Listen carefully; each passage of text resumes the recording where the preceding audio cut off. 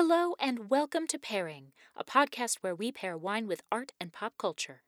I am your host, Emma Sherjarko, and for this episode we are continuing to mix it up by talking about a new, though perhaps not foreign, topic to pairing: gaming and Dungeons & Dragons. I was joined by Eric Silver of Multitude Productions, Horse, and Join the Party, a D&D podcast. Eric is a seasoned gamer and the host and dungeon master of Join the Party, which I highly recommend if you don't already listen to it. Like with Join the Party, you will enjoy this episode whether you're a D&D pro or you've never played the game before. I had a great time talking with Eric about diversity and accessibility in both the gaming and wine worlds, and also just about the different facets of storytelling and rule breaking. So, if those things sound interesting to you, you will love this episode. Okay, we've got a bunch of exciting announcements this week.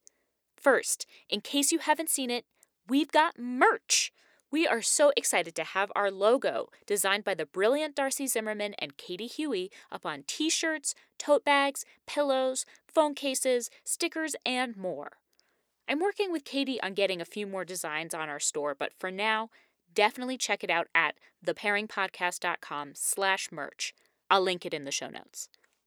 In honor of our merch and our upcoming Patreon anniversary, we're going to be running a few specials in March.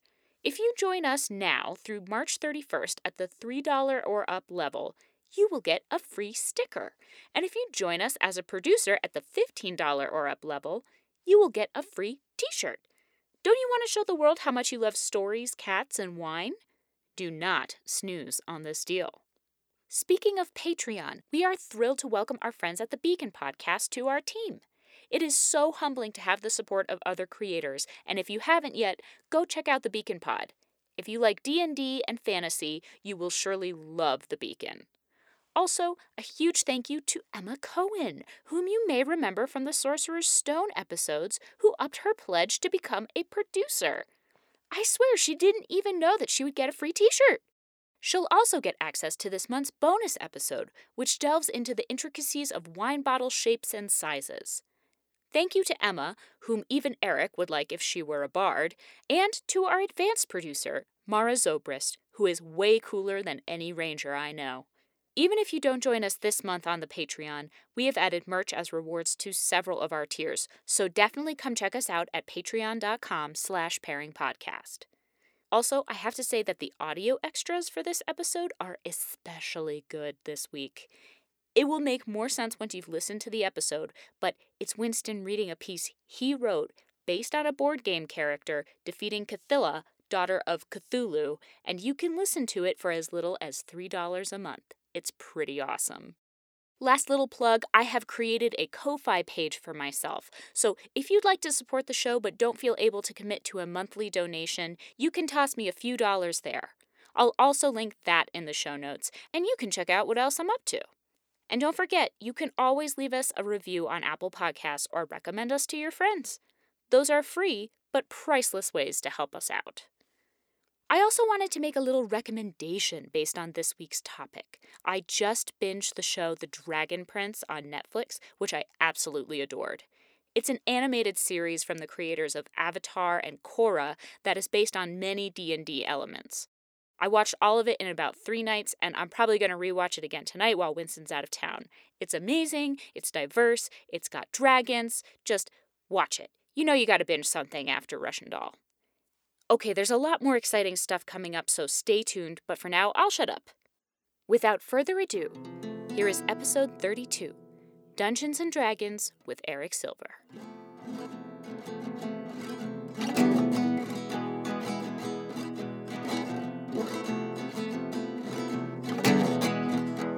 I'm very excited to welcome to Pairing Eric Silver, a dungeon master and gamer and podcaster extraordinaire. And I am so excited this is something that I've been wanting to talk about on Pairing for a long time. Even though we were just talking about it's not technically like an art form in the sense of what we've been talking about before, but lots of people have requested gaming episodes and I've been wanting to talk about it for a long time. So I am very excited to talk about D&D, or Dungeons & Dragons, and some other games with Mr. Silver here. That's me. I'm That's going to talk you. about every game ever created. Congratulations. Every game ever. And you're going to have to pair wine with every single every one. single one. All right, let's go.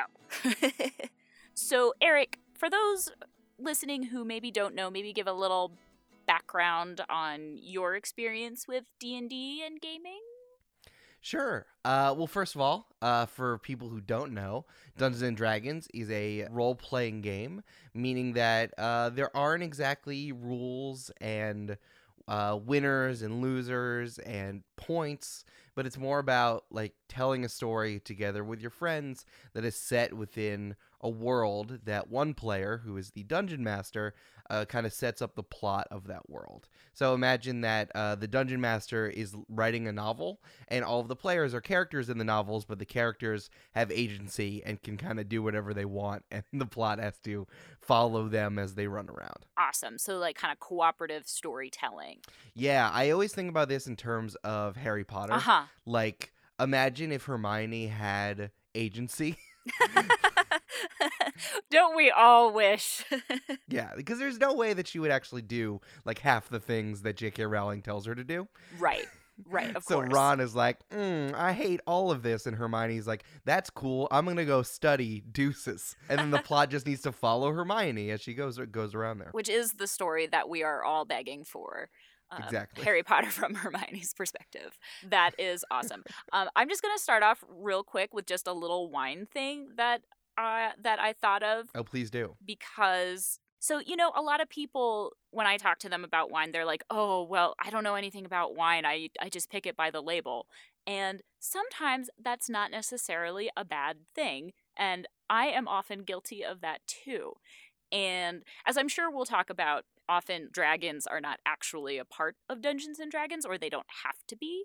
But I am a huge nerd, and so I love anything with dragons on it. So there are a couple wines that have dragons on the label that I wanted to recommend to people. Oh, hell yeah. Yeah, right? So one of my absolute favorites is actually called Dragon, and it's made by one of the most prestigious producers in Piedmont, which is in northwest Italy. That's where, if you've heard of like Barolo and Barbaresco, that's where they come from. But this one is a white wine, and it's a blend. And so they call it a Langhe Bianco, and it's called Dragon. Ooh. And the winemaker is Luigi Baudana, and it does have like a really cool dragon on it. Luigi Baudana is the new character I'm putting in my campaign. Yes! So thank you for that. Yes! Made it! You started talking, and I'm like, I'm going to put that name in my campaign and that name in my campaign. I love it. Luigi Baudana is such a great name, right? Yes. So that's my first recommendation. My second recommendation is a wine that I was actually drinking, I think, during the third episode of Pairing, where we were talking about Ursula Le Guin. Mm-hmm.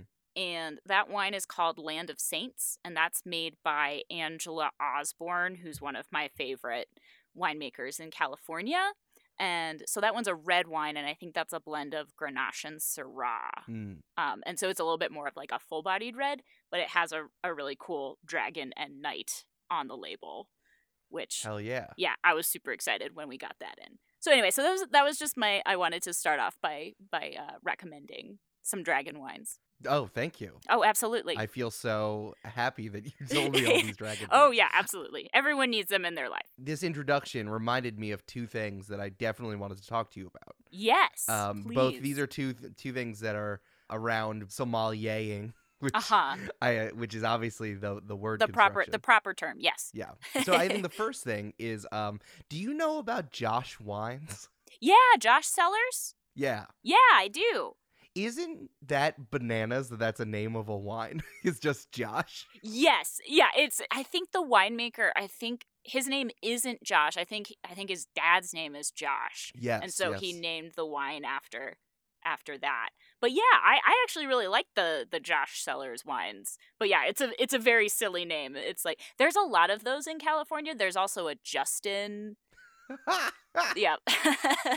There's Josh, Justin. There's probably a Jason. First of all, that's amazing. Thank you so much. You're so welcome. But this is tied into something that I have to do. I'm the dungeon master, so I'm the one who runs the story. So I need to come up with names a lot. Yes. And it's funny to me. Naming a wine is a lot like naming a book or naming a movie. Like, you don't want it to Totally. be too on the nose, but you also want it to relate to the thing that's happening. And like, you kind of want to embody everything so that when people pick up the label or pick up your book or create this character, they know what they're getting into. Totally. But I always find it so funny with Josh Wines, especially because I saw a bunch of commercials for Josh Wines, and I'm like, why would you name your wine Josh? It's true. It's very silly, but I love that. Like it's like on Join the Party, which is the D&D podcast that you DM. In case anybody listening doesn't know that, it's amazing. You should go listen to that immediately. JoinThePartyPod.com. Go check it out. Go check it out. But that's one of the things I love about it is that, like, right off the bat, you get Alonzo, which feels like a very D&D kind of name, and then you get Greg. Yeah. And and it's like it's awesome. I love how you name the characters and like your process of doing that. I think it's perfect, like a perfect blend of classic D&D and like modern storytelling. Yeah, I think that it's worth thinking. Well, first of all, thank you. That's very kind of you. Oh, of course. Yes.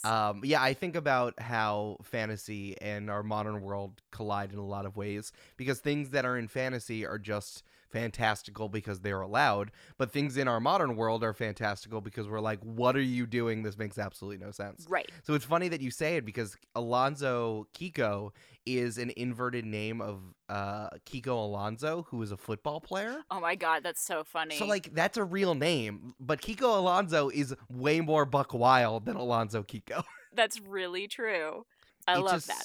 Just pulling from what we have around us. Well, which is also the funny thing about Josh Wines, because I couldn't believe that it existed, and I kept, thought that, like, I mean, obviously, yeah, he named it after his dad, but it's like, who's the person that names it Josh? So I kept making this silly voice for it. They're like, I'm Jersh, and these are my words. And then I ended up making Josh into a character from our live show. Oh my God, I love it. So he became like he was like the head of the parks department, and because I love giving myself voices that I find funny, I'm like, I'm Jersh, you have to save the perks. So just the way that other people name also affect how I name. Like, the way that people choose to name things in the modern world affect how I'm going to name this fantasy world. Right. Because I want it to be as, not even disconcerting, but like, the only thing I can think of is fantastical or like fictional or silly. Because, I mean, what we find silly here is just going to be as silly when you put it into a fantasy context. It's totally, totally true. The other thing that I wanted to bring up, so that's Josh Wines. Yes, Josh, glad we got that. The other thing I wanted to bring up is, how did you get into wine so much? Like, it seems very antiquated in a way that it makes me think of the way that people used to get into role-playing games. Yeah, that's a really great connection. I love that. Thank you.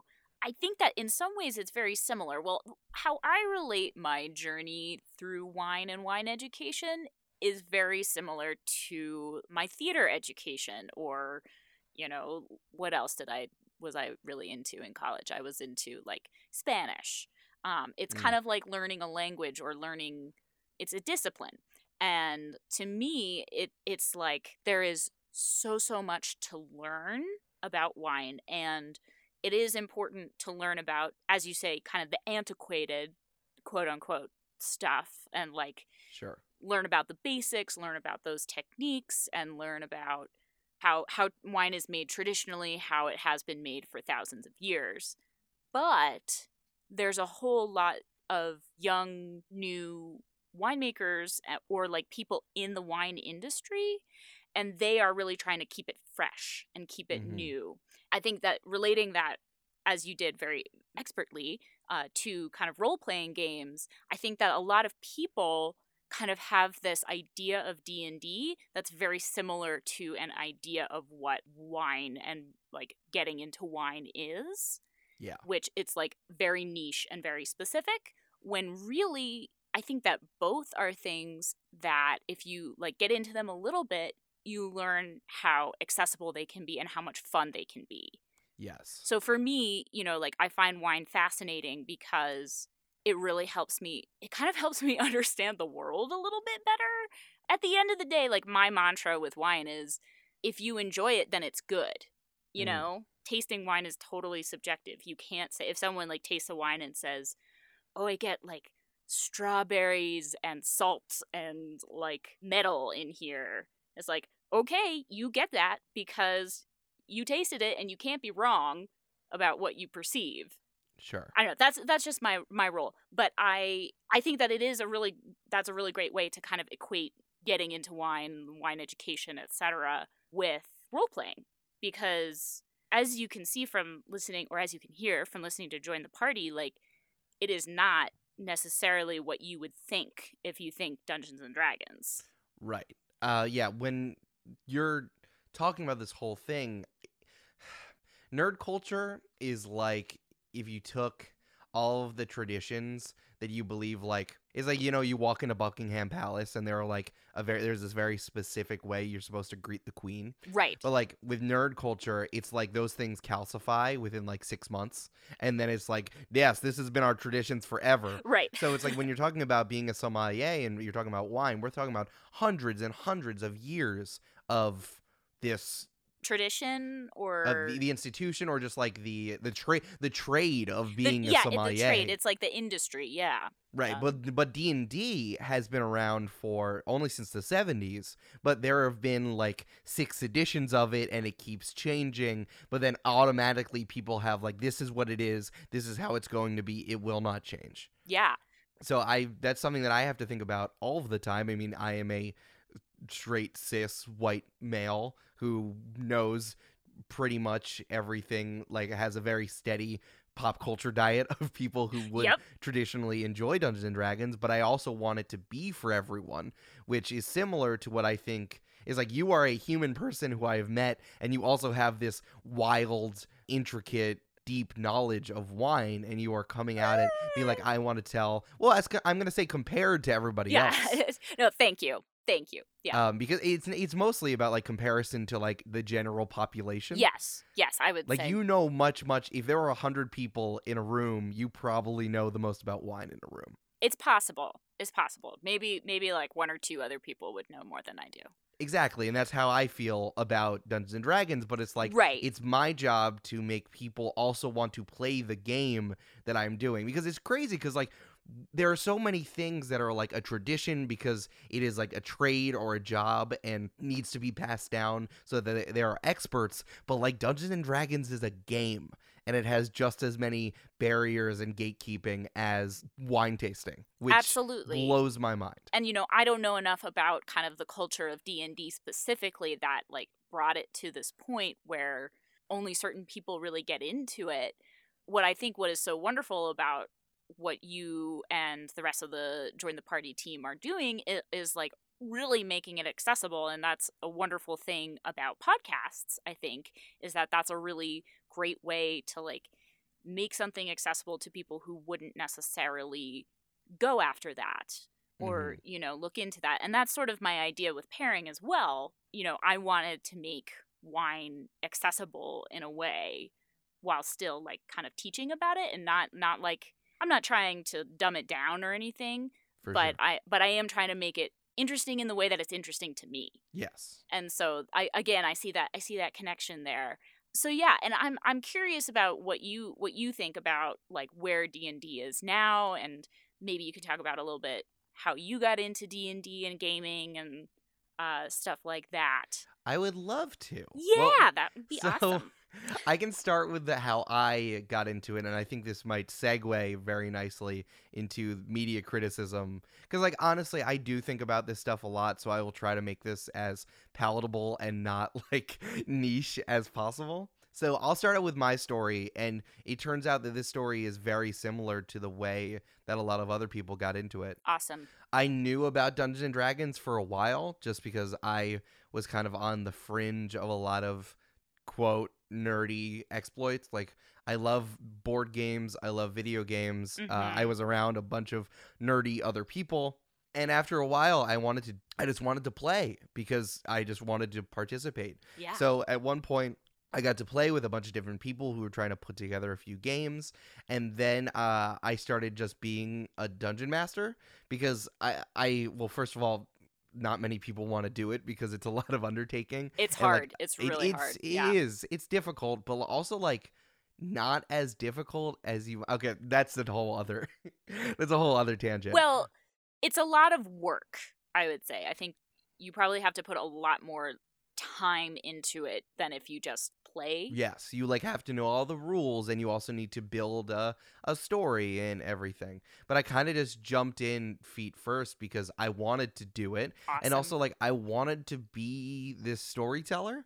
I used to play this game with my friends called Scenario, Uh-huh. and basically the game was just like my friends would tell me a scenario, and I would come up with a genre-based story about all of our friends in this scenario. I love that. I want to play that game. It's funny because the game is just me telling you a story. Yeah. Hey, I'll still play it. It's really good. And I mean, I've known these people for so long that it's like all of my friends occupy like very specific archetypes in my head. So it Uh-huh. got easy for me because I could identify it. But after a while, I just wanted to do this thing, and then I started DMing for Julia Schifini and for Amanda McLaughlin, and we had this game Mhm. going for a little bit just because I wanted to do it. And I did make Julia cry out on a story that I came up with after like 20 minutes. I just want to say that out loud. Success. Yeah. And then we started putting together Join the Party because there were a lot of things that were lacking in the Dungeons and Dragons space that we thought that we could do better. Honestly, Yeah. I have a whole other treatise about that, but I think that there was a lot to be desired, both from a story perspective, an audio perspective, and like an inclusivity perspective, Yeah, which absolutely. I think is tied to a larger idea of nerd culture and who we are allowed to accept and who is allowed to enjoy the things that the people who were traditionally beaten down as nerds or geeks. Shout out to the 80s for cementing that and calcifying that. Woot, woot. Yeah, thank you. And that we could kind of open it up. And then I started my first actual campaign is one that I decided to put on a microphone, which was a choice. Well, that was incredibly brave, but you really made a really wonderful thing, and I really think that you're right that you filled a gap in what was missing, and I think that you mentioned inclusivity, and I think that that's a huge part. I guess it is a huge kind of problematic issue I see in a lot of nerd culture.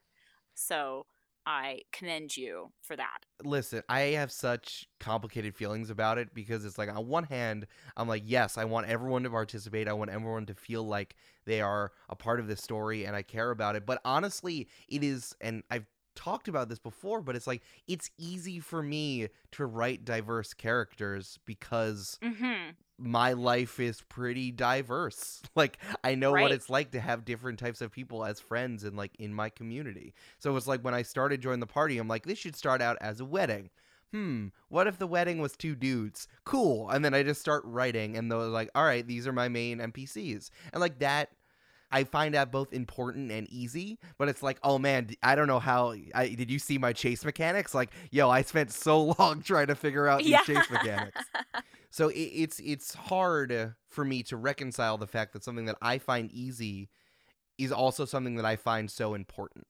And I think that there's this massive gap where the mechanics are the things, or like the hardness of the fantasy or the sci-fi is what people lean on so much that they ignore just in the inclusivity. This bothers me so much about you know the Name of the Wind books? Yes, I do. Or what do they call it? The Kingkiller Chronicles? Kingkiller Chronicles, yeah. So I read it before, and I have some feelings about it. Yeah. So like Patrick Rothfuss is heralded as this like new Tolkien, and like also because he has like a woman in it, it's like a big deal. Yeah. Well, there's a part. Ooh, yeah. woman. Oh, shout out Patrick Rothfuss, and like way to go. he gets to play in all these Dungeons and Dragons games, and like he's like this font of feminism in the fantasy space, right? Right. But there's this part in the second book which bothers me so much. There's a point where Kvothe basically he saves this woman from basically sex slavery. She was like kidnapped, and I think I remember this. Yeah.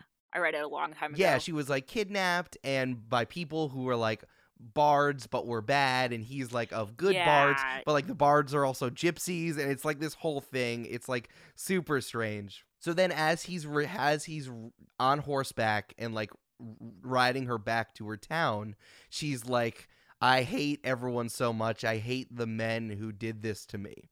Mm-hmm. And then immediately Kvothe comes back with literally saying not all men are terrible. Ugh. And I'm like, we're just going to ignore the fact that he just says not all men? Like, we're just going to let that one slide, dog? And the world itself, I mean, I think of it as like a beacon of world building, and I know that people love it because it has a very hard idea of economics and like magic and the way that the world functions. But it's like, I'm not going to ignore the fact that your main character just told a woman who was redeemed out of sex slavery, not all men. Like, I'm not going to let that slide. Yeah. So I think I read the second one probably like 5 years ago or something like that. And that was sort of before, I mean, not before all this was happening, but kind of before the Me Too movement came to a forefront. And so I think that didn't register for me as clearly. I think I remember feeling weird about it. I was like, that's a weird thing, but it wasn't quite as like on the nose as that sounds. Mm-hmm. I will have to go back and revisit. But yeah, I think for Patrick Rothfuss and the Kingkiller Chronicles, there are great things about them, but there are very problematic things about them. Just as in both, I think, gaming and wine culture, there are great things and there are kind of progressive things, and then there are really antiquated, non-inclusive things. Yeah. This is a quick sidebar. I got into a bit of a row once with one of my coworkers who was a straight cis white man who like wanted to tell me what it was like to be a woman in the wine industry.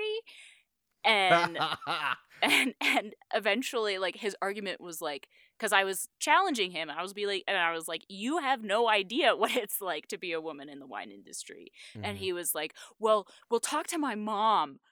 I was like, yikes. Why do I want to talk to your mom?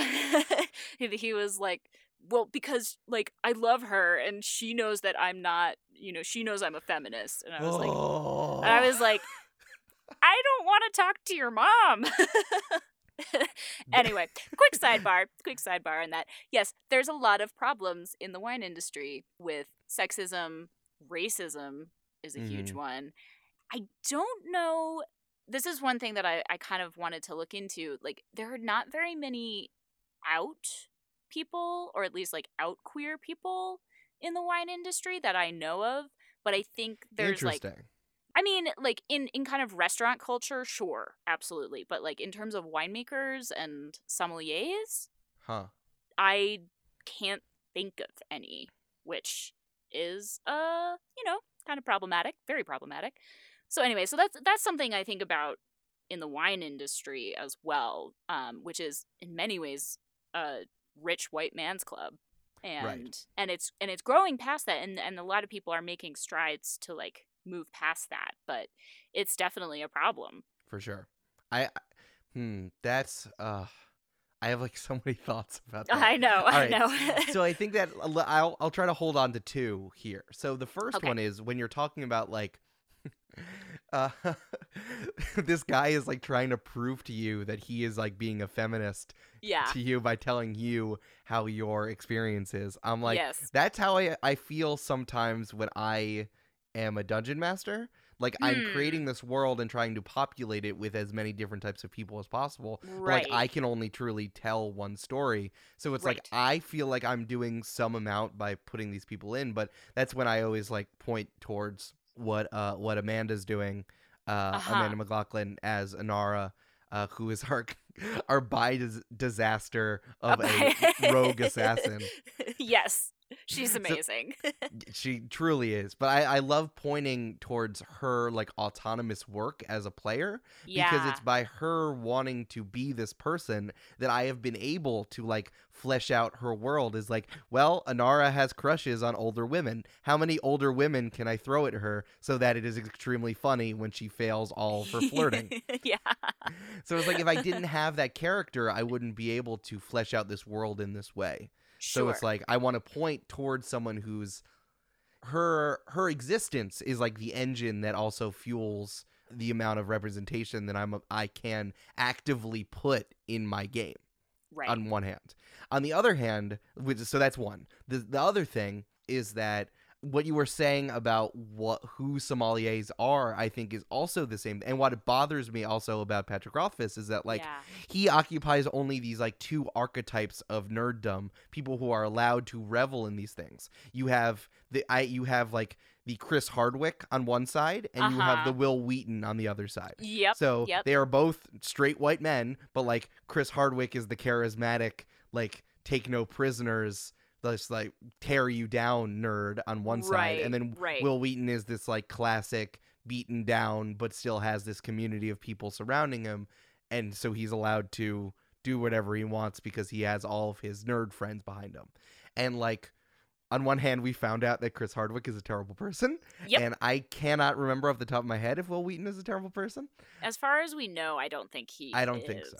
Right. But it's like Patrick Rothfuss can slot into this Will Wheaton archetype and be this person.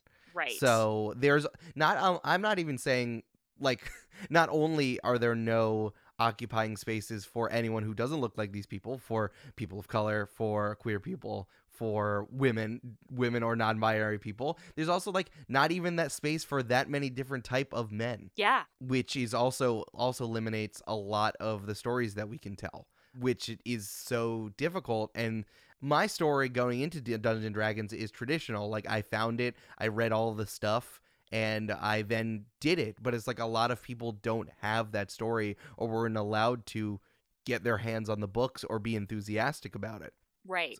Which is related to what you were saying about like a sommelier is this person that we have in our head who is, or this rich white guy who was able to drink wine for 20 years and like go to Italy whenever he wants. And it's similar to the person who is allowed to be a propagator of Dungeons and Dragons and like share it. And then that person is the one who shares it with all of his friends, and his friends all look the same like him and all have like the same ideas. So I always tack on to when I say like I am a straight white man who is doing this. I'm like, I also have a very specific pop culture diet. I'm always sure to say that it's like I was allowed to revel in this place because I was allowed to be this person, and other people weren't. No, absolutely. And I think that's very responsible of you to recognize. Yeah, it's difficult to just keep that in mind. But at the same time, it's like, yo, check out these chase mechanics that came up with. Right. Yeah. I was just thinking about it. I was like, I'd like to think that I'm like the Felicia Day of the wine industry. Because she is one person who has sort of started being recognized as an authority in nerd culture. Mm-hmm. And that is really cool. She, again, like, she is at least a woman, but as far as I know, she's not queer, and she's white. And so, like, there's a lot of privilege there, too. But I remember a few years ago, like, Gamergate and all that, like, so horrible, and stuff like that happen. It happens everywhere. And so I think that, like, projects like Join the Party and people like you in gaming, like, being very conscious of the content that you're putting into your games, I think that's really, really important and will eventually help it be more accessible and more inclusive. Yeah, I can only hope so. I mean, thank you. I appreciate that. But yeah, absolutely. You never know what you're doing. And I mean, we have as many people who reach out and say this is their first foray into Dungeons and Dragons and they want to start playing, and it makes my heart grow 3 sizes. But you can only do so much. I mean, I just want to teach people so that they'll play the game that I love with me. If someone is open-minded and quick on the draw, like, I want them to be a part of my game. So I will do whatever I can to make it grow. That's awesome. Just quickly, I realize I didn't mention I have a very small amount of experience with D&D. I played. I was in one campaign in college, Hmm. and that my good friend Sean Richard, shout out, he was the DM, and Ariella Rotenberg, who is also on Wolf 359, she was also in the campaign, Nice, which nice. was super fun, as well as a couple other of our friends. And I played a druid elf, which is, like the most me thing that I can think of.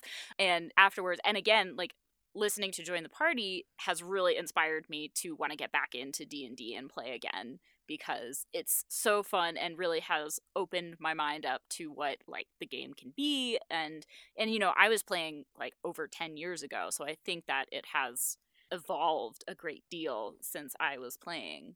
And Absolutely. do you have any thoughts on that and how the game has evolved? Yeah, I think that fifth edition is, which Mm-hmm. is the current one that people are playing and Wizards of the Coast are selling right now. Uh-huh. It has really opened the door for role playing, and Dungeons and Dragons has moved a little bit away from its roots as it used to be a war playing game. Like Yeah. Gary Mm-hmm. Gygax was super into moving soldiers, like recreating the Civil War, like with little figurines and miniatures. And that's originally where D&D came from, but now it's become this like storytelling tool. And I think that it's become a lot more flexible. I mean, you were playing 3.5, which is Yeah. pretty much like, did you have like a board? Like I think we did. Yeah. I think yeah. we did. So being able to tell that story without needing a miniature, without needing a board, and being it all like in your mind, it allows for a lot more flexibility, and you can get out of a situation or a conflict however you want. Which honestly, for someone who's on a podcast, a storytelling podcast, Right. very good for me. Yeah, I think it would be tough if you were like playing on a board and it's like you can move 6 spaces. Like that would be a little more challenging and Hmm. harder to translate into an audio medium. Oh, for sure, absolutely. I DM differently as someone who's on the podcast as I would if I was running a game for you. Sure. Because I can be silly. I can do things like explain things easier, like by doing them in person. I can draw pictures. But Mhm. for DMing on a podcast, is like I need to make sure that everyone can envision what's happening, both my players and the audience, or that it doesn't work. I think a really interesting way to think about Dungeons and Dragons and the way that it's grown. I talked to this woman, Lauren Blanco, who runs my friendly local game store at his 20-sided store in Brooklyn, New York. If you use Join the Party, you can get 20% off. Go check it out. Go check it out. So I talked to her for an interview. I asked her why fifth edition feels so much different than 3.5 or 4, and she said that Dungeons and Dragons is like a tree. And Mhm. it first started out as a sapling that Gary Gygax planted into the front of his house, and then over the last 30 years, it has grown and grown and grown. And now with fourth edition, which was like very much like board game and video game esque, it became just this massive oak with like branches that like reach out in ways and like blocks your driveway and like knocks against your window when you're trying to sleep. And then fifth edition is like someone cut down that tree and turned it into a canoe. I love that. I love that image. Like whittled it down and it turned into this thing that can truly, yeah, I loved it so much. It can truly go anywhere. And it is still made out of that tree, but just because it become this like finer product that doesn't have as much of the weight as it was while it was growing for 30 years. And I love that because it's like, yeah, I want this canoe. I want this canoe and I want to go somewhere with it. Yeah, that reminds me of something that I think you've said several times on the podcast that, the great thing about D&D is you're given these rules, and I think it's referring to 5 specifically. You're given these rules, but once you have the rules and you know the rules, then you can break them. Exactly. And that's sort of one of my philosophies as any sort of creative person. I love having restrictions. I love having rules because I think that actually yields much greater creativity than if you're just like, well, here you go, you can do whatever you want. But then once you understand the rules, then you can break them. Mm-hmm. And I think that kind of yields the most satisfying creative moments in my life. Absolutely. I totally agree with that. It's when Amanda has spoken about how she started playing Dungeons and Dragons, and her Mm-hmm. brother was super into RPGs and would play like every night or like every weekend in their basement. And she was like, yeah, like I never was invited to play, and I thought they were just like rolling Oh. dice, and every time they rolled a die, they just like decided what would happen next. Yeah. it's like it's like that sounds so boring. I'm so glad that's not the game that we're playing. Nope, me too. Me too. Yeah. Yeah, no, I had a sort of a similar experience because my brother, my who is an older brother, he was really into RPGs, and he was really into Magic as well. I remember he played a lot of Mm. Magic. Oh my And god, I could do a whole other episode about card playing games. oh yeah, Jeez. but my brother, he was just super into like, D&D, video games, role-playing games, card games, deck building games, and I didn't really get into it until college. And then since I've been with Winston, my now husband, he's Bow, bow, really bow. he's really into board games specifically, and so we play a ton of board games. Oh, that's awesome. Yeah. But now I'm like, oh, I really want to play D&D again. So I'm going to have to find some peeps. Yeah, it's funny that you say that your brother was super into D&D and then you found it from a friend in college. I feel like when I talk to women who are into D&D now, they always say like, yeah, my older brother or my ex-boyfriend. It's never a current boyfriend. It's always an ex-boyfriend taught them Dungeons and Dragons. That's interesting. Interesting. Right, and it's not to deny, I mean, women have been working on D&D and RPGs since like the 70s. I mean, one of the original like lands and modules called Greyhawk was like created by women. A lot of these first drawings were designed by women, but it's like we lost all of that, or in like the dark ages of the 80s where like only male nerds were allowed to exist. Yeah, no, totally. And now it's like all of these women are coming back to finding this game and be like, oh, I can be whatever I want and I don't have to deal with anything. That sounds great. I have swords. Dope. Dope. But Yep. it's like they're only allowed to find it from their like this first new generation of D&D players are only allowed to find it from like these dudes in their life, and then they're teaching it to other people, which I find awesome. But it's also like, man, that's pretty telling, isn't it? Yeah, and that reminds me a lot of, again, bringing it back to the wine industry. There are more and more women sommeliers, women in wine, beverage directors, and mostly I would say winemakers is probably where women occupy the most space in the wine world. Mm-hmm. But so many of them do it because, like, their father was the winemaker and they took over the estate, or their brother. And it's only now that you're starting to see some women who just like, went to business school and then suddenly decided that they wanted to be a winemaker. So I think that's another little interesting connection there. But Yeah. I think there are a lot of similarities between the two cultures and how they are growing and progressing. Absolutely. That's why I came on Pairing, the podcast where we talk about culture and wine. Yeah. Oh my God. Drink it up. Pairing. Yeah. That's our new tagline. You can have it. I mean, I'm on your podcast. Okay, sweet. Everything I Yes. say is legally yours. Trademark Eric Silver. It's true. Well, once you publish it, I can use it for fair use, and it's mine. So it's cool. There we go. There we go. So, Eric, can you talk? We've touched on this a little bit, but can you talk a little bit more about like the actual content and like mechanisms of D&D? Sure. Okay, so I guess the first thing you need to remember is that we are telling a story. Yes. Like this is a game, but it's it's a game in the way that like there was that game you would play like in summer camp where it was just like people asking each other emotional questions and everyone would cry at the end. Yeah. Yeah. Oh, I remember those. Yeah. That's also like theater training. Yeah. A lot of the theater training that I went to ended up with just crying at the end. There we go. Don't know what that means. So it's more like that.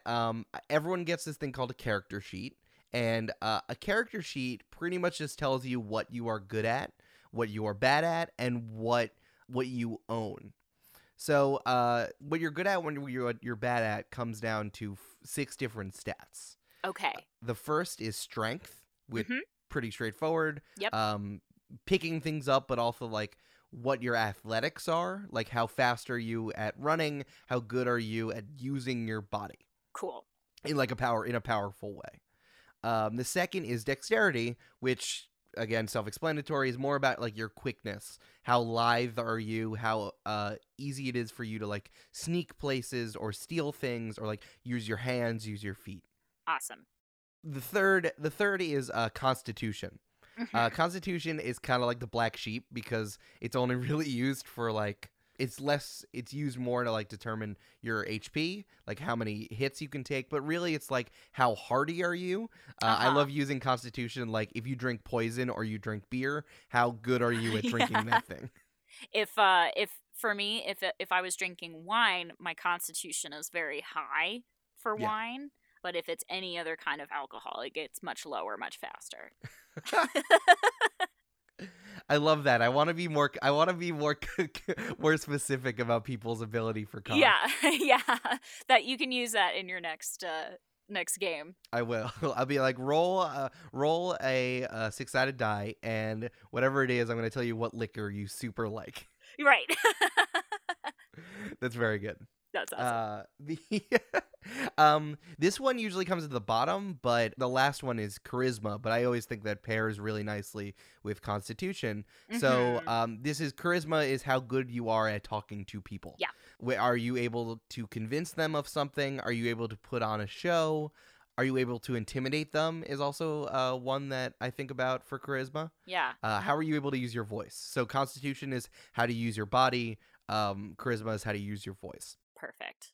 Love it. The last two are about your brains. So you have Mhm. intelligence and you have wisdom. Intelligence is your street smarts, like, or your adventuring smarts. If Mhm. you are out and about, how are you able to determine your what's going on with you? So intelligence might be investigation, where you're going to look at something closely. It might be about nature, so your experience out in nature. Animal handling is your ability to talk to dogs and pat them on the head. Very relevant to join the party. Exactly. Dogs are very important in our game. Very important. And then wisdom is like, what have you studied? Do you know things about medicine? Do you know things about magic? Do you know things about... Oh, insight is also in wisdom. So it's like, how much do you know about people and their ability to lie? Which is actually Cool. like a book learning idea, which I think is kind of interesting. Oh yeah, I like that. Yeah, it's like, how have you studied like how anthropology and like how humans and sociology and like how humans, not humans, but like people do their thing, which I find interesting. So you are either you assign a certain ability score to all of these things, and then you're either good at them or bad at them. And then Uh-huh. when you roll the 20-sided die, which is our die of fate, which tells us whether or not you have done a thing good or bad, you add or subtract a modifier, which is tied to your ability at that thing. Cool. So let's say that you have like a 16 to strength, and that means that you are pretty freaking strong. Yeah. So when you roll a 20-sided die to pick something up, you would add +3, which is the modifier. It's in the handbook, but just trust me that you would add +3 to your strength roll to determine, because it's like fate will say how well or not well you did, but your personal But abilities... you have inherent abilities. Exactly. Cool. And basically that dictates pretty much everything you do. I mean, D&D is about telling a story, but it's also about making choices as your character, doing stuff, having agency. I mean, a story will unfold around you, but characters are only interesting when they make choices and they do stuff. Totally. And kind of the more risks you take and the more choices that you have to make, the more interesting the story is. Yes. So everything kind of facilitates around that mechanic. Is like you roll a 20-sided die, you add your ability modifier if you're good or not good at this thing, and then you do it or you not do it, and all of Mhm. those things have consequences, which helps push the story forward. Love it, because that's just how life works. Exactly. You make choices, and it tells a story. And everything has consequences, even if you Yep. you know it or Yep. don't know it. I love it. And then so the other things like involved in creating a character sheet are you choose a race and a class, correct? Yes. So, race and class kind of follow traditional ideas of fantasy. The joke about Dungeons and Dragons Mhm. is that they pretty much just ripped everything else from Lord of the Rings and then went from there. Yeah. But I'm glad that it has gone like beyond that. For sure, but only after we like strip mined everything from Lord of the Rings first, and then try to rename everything so that the copyright, so that no one would know. It's such a secret. Yeah, no, Winston and I talked about because I did a bunch of Lord of the Rings episodes. Yes. And we talk about how like World of Warcraft and Warhammer and all these various different kinds of games took from Lord of the Rings. Now I love seeing how it's kind of like evolved again beyond that a little bit. Yeah, it's funny because all of those things took it from like the most recent Dungeons and Dragons edition, which I always find funny. That is really funny. The thing that always stands out to me about that is like our idea of a barbarian has stayed very static from like traditional fantasy ideas, like someone who goes into a rage or like a state, like a berserker state, and then just like can't be hurt and is muscle bound and usually barbaric, literally barbaric in the ways that we talk about them, because that's like a very traditional fantasy idea and it never changed. Yeah. So your class is pretty much your fantasy job, and your race, which is loaded in so many different ways, but your race is like the type of fantasy creature that you are, and you have certain pluses and minuses from being any of these people. Like you might have wings, you might have an ability to resist magic, you might be able to see in the dark, which is always a fun one for me. That's a good one. Race, I wish there was a better name to call it than race. Yeah, I agree, because it's more like species. Definitely species. Because it's not even race also implies like all of the problems that fantasy has by like how everything about fantasy is really like a metaphor for something else, and it only like ties back into like ideas of like goodness and badness that are tied to who you are as a person, and like the color of literally the color of your skin, whether it is black or green or purple, regular white person. Yeah. Mm-hmm. So that's like a whole other thing. So what I find the funniest thing that I find about it is that if you decide to play a human as like your species, humans aren't like good at anything. Yeah, I know. Who would want to play a human? I'm sorry. I mean, it's like it almost punishes the person who doesn't have any imagination.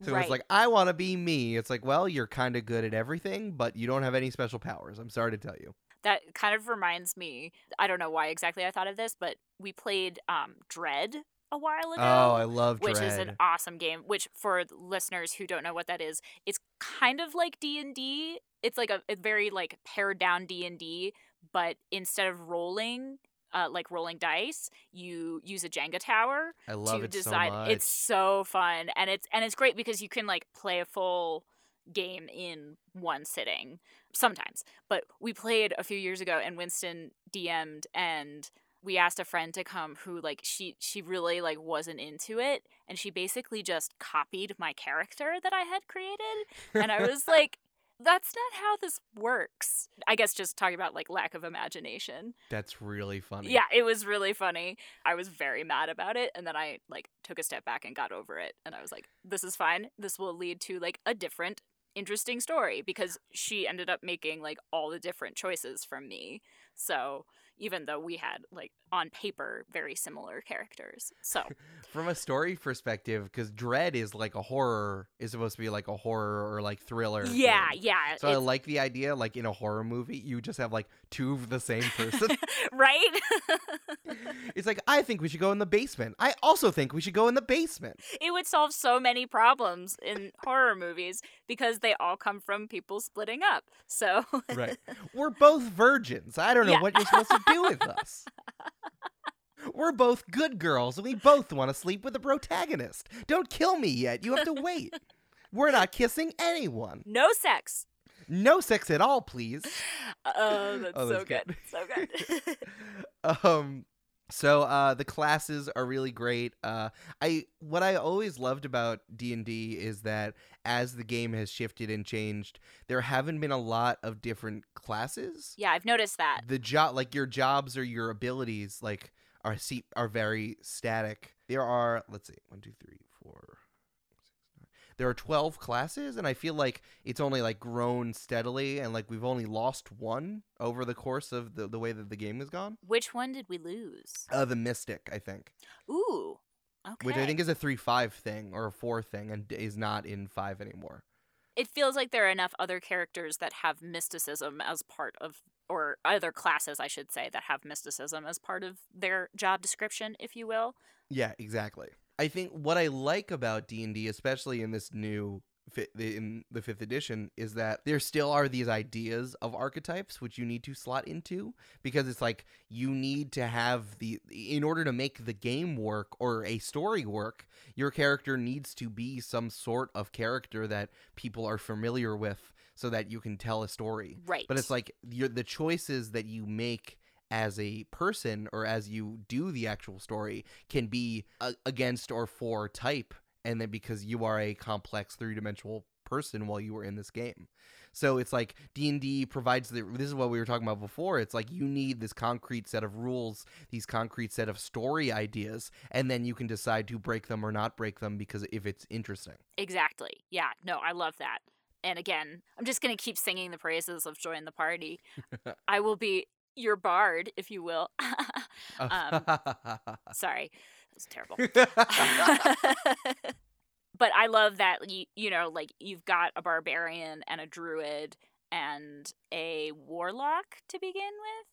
Oh, Inara is a rogue. Oh, I'm sorry, I meant rogue, not druid. But they all do things that are both within what you would think of that archetype and very different.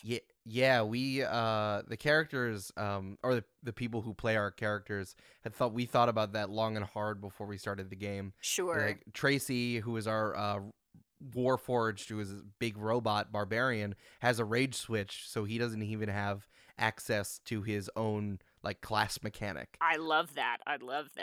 Inara, both as a teenager and as a queer person and as a rogue, yeah, she's not fully formed, so she doesn't really know what she's doing all the time. Sure. And with Johnny, I mean, warlocks are usually this like edgelord, like dark, like I will pray to Cthulhu and he will kill everyone sort of thing. Right. And then Johnny turned out to be this extremely positive, like, dad. I love that. Daddy Warlock. Yeah, exactly. So we thought really hard about the types of things that we were going to revel in or the things that we would cast aside. And it's truly been a lot of fun, but it really shows how flexible these classes can really be, and you are not your job. You don't have to be who you are within this job, which I think is a thing that I try to think about a lot. And whenever I get the chance to be a character, I think about the ways that people use their powers as just like an extension of them as a person. I think I always try to whenever I make a character or I think about someone who's going to occupy my world, I try to think of their job and like what they're good at first before I fill in everything else. Because first of all, that tries to keep me away from preconceived notions and stereotypes that I would lean on because that's boring. But also like everything about you or everything that happens from people or it comes from what they're good at and what they're not good at. And that's what I always like a place to start. That's awesome. I think that's a really great place to come from while storytelling, world building, character building, etc. It's a good time. I think it's really funny that you were a druid. What did you remember from being a druid? Oh my god, I don't remember so much about it, but I remember that I forget if I like shapeshifted. Yes. I forget if I actually did, but I think I had an animal companion. I think I had like a fox companion or something like that.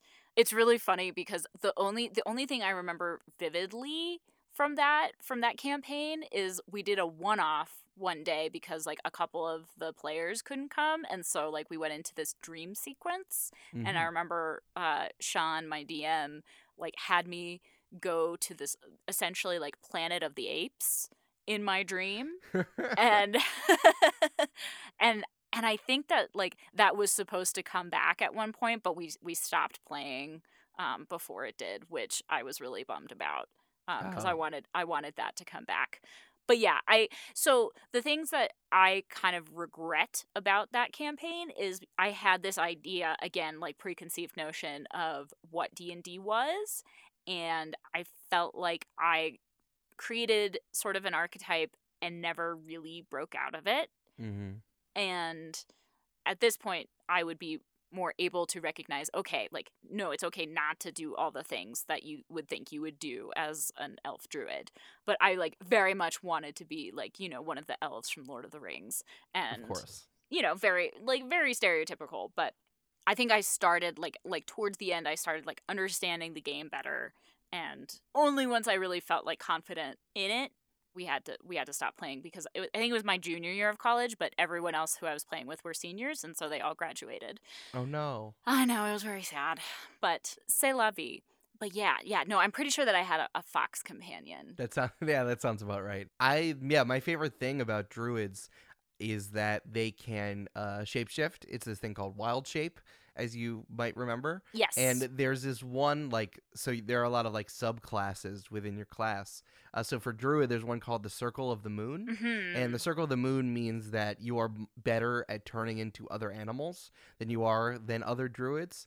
So Ooh. I always love it, because I try to imagine the type of person who likes to be in animal form, or has the ability to be an animal, and, like, wouldn't necessarily want to be in their, like, bipedal form all the time. Yeah. So I recently just played this character who is, like, a traveling salesman of guy, Awesome. and he loved being in his animal form, and he always had a mask on when he was in his bipedal form. Instead, he was a dwarf. So it's like someone who felt freer as, like, a giant elk or like a scorpion or a squid than they did, like, with their like real face. Wow. Oh, that's so cool. I'm, like, such a sucker. The two classes that I really want to play as are a Circle of the Moon druid, and Yeah. I'm super into monks. Yeah, I was gonna say. I think they're super interesting. If and when I play again, I think monk is definitely up there for me. And I kind of want to play as, like, a ranger or something like that. Oh, for sure. Yeah, that sounds super fun to me. Winston is always a bard. I think there are bard people and there are monk people, and Yeah. I am not a bard person. You're not a bard person. Winston absolutely 100% is a bard person in his, like, daily life.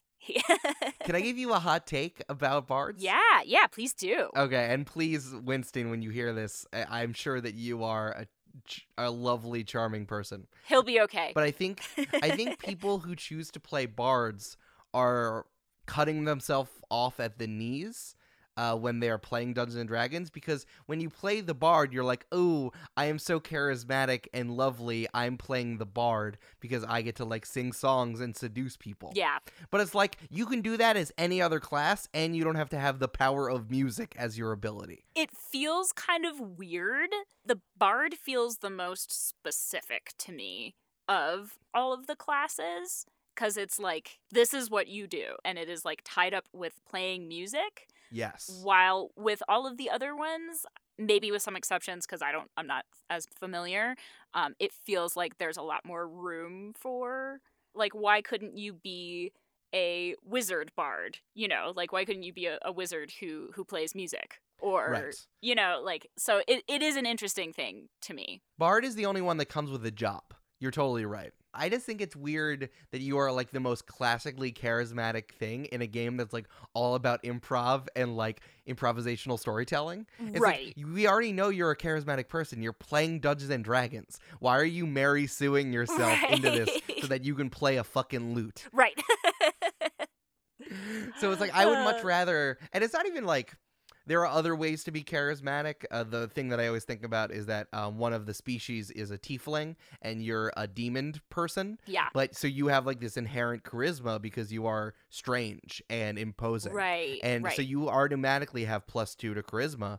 So it's like, you can be charismatic in a totally untraditional way, but bards are like, nah, man, this is Wonderwall. And then, like, fuck a barmaid. Like, I can't with it.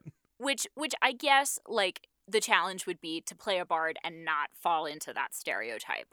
Yeah. Which I'm not exactly sure how that would work, but there are a few different types, like, subclasses of bard that are more like, the other thing about what you were saying about bards being a job is, like, it's very much tied to, like, bard colleges. It's like, it's very much a profession, which always is weird, because then you are, like, locking yourself into this, like, trade, which is always difficult. So there are some of these bard colleges that like teaches you how to be sneaky, or like teaches you how to be like a charismatic hero instead, like someone who traditionally is a fighter.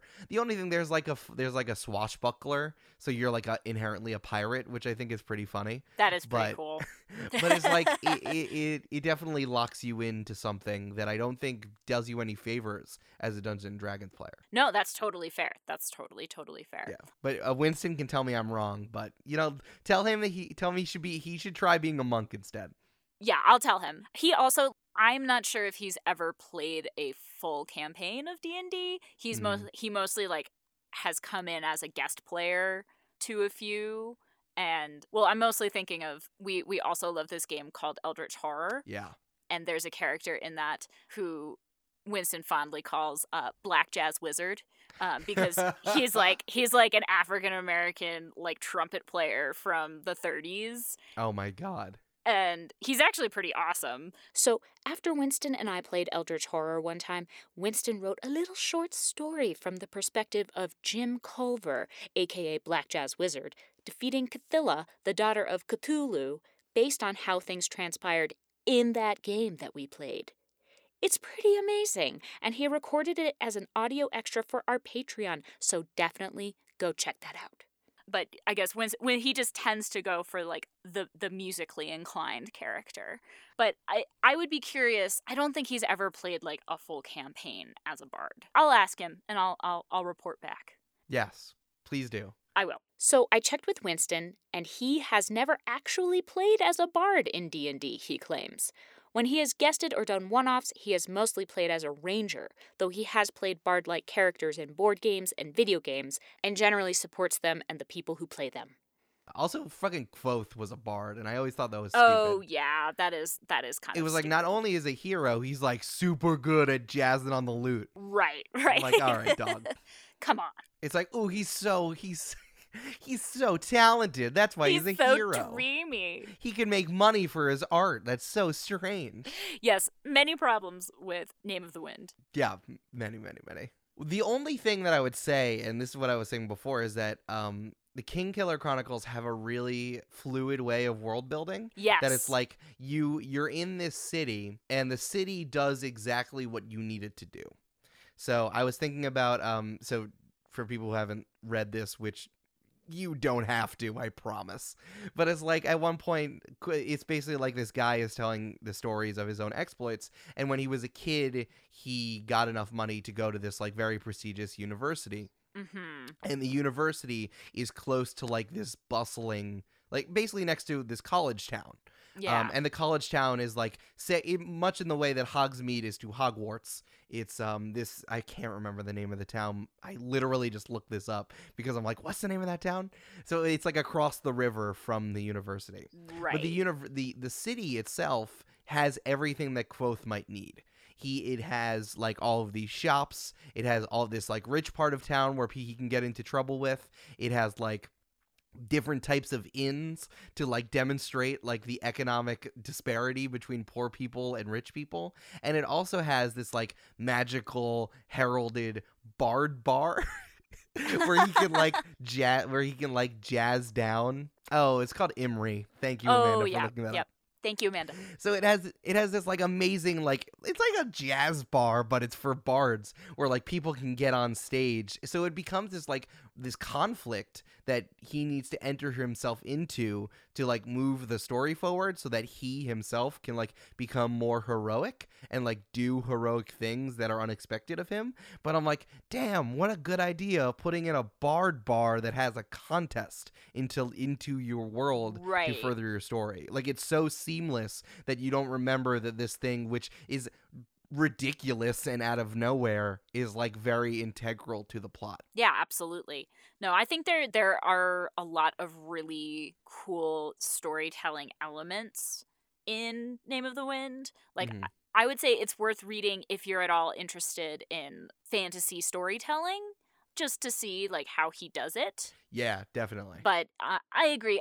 I know a lot of people who are just like totally nuts for it, and I don't quite get it. I enjoyed the books very much, but I didn't think they were like particularly groundbreaking. Yeah, it's true. Cool. Well, I guess I just had maybe a couple last questions for you. Yeah, hit me. So you have been both a DM and a player, and I'm curious about, I mean, you talked a little bit about it, but do you have a preference for one or the other? Are they, different but equal? Ooh, that's a good question. What your experience is with those two ends of it? I would say that I think I like being a DM more Cool. because I like not necessarily having control over the story, but I like setting the table, and I like being able to put things on the table that I didn't think of before, but which is like while it's happening, I can like flesh out the world in real time. Yeah. Some of my favorite jokes that I like to make on Join the Party are just like in general, which is like inhabiting these wacky characters that like come out of nowhere. But I think that for any dungeon master you have in your life, you need to let them be a player, so that, because I forgot about things that I didn't let my players do, or like things that bothered me while I was DMing, because I'm like you forget.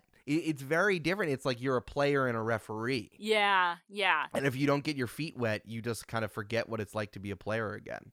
So I recently got to be a player when I was playing that druid guy, and I'm like, man, I feel like I forgot how luxurious this is, just to like ask questions and make choices and make jokes. Yeah. No, that's awesome. To me, what I sort of equate it to, this isn't a wine thing, but my other side, passion, career, whatever, in theater, to me is very similar to the dynamic between a director and an actor, or being a director and being an actor. Like, there are people who do both, and a lot of people say, if you want to be a director, you should act first, like, so that you know what goes into that, and that will make you a better director.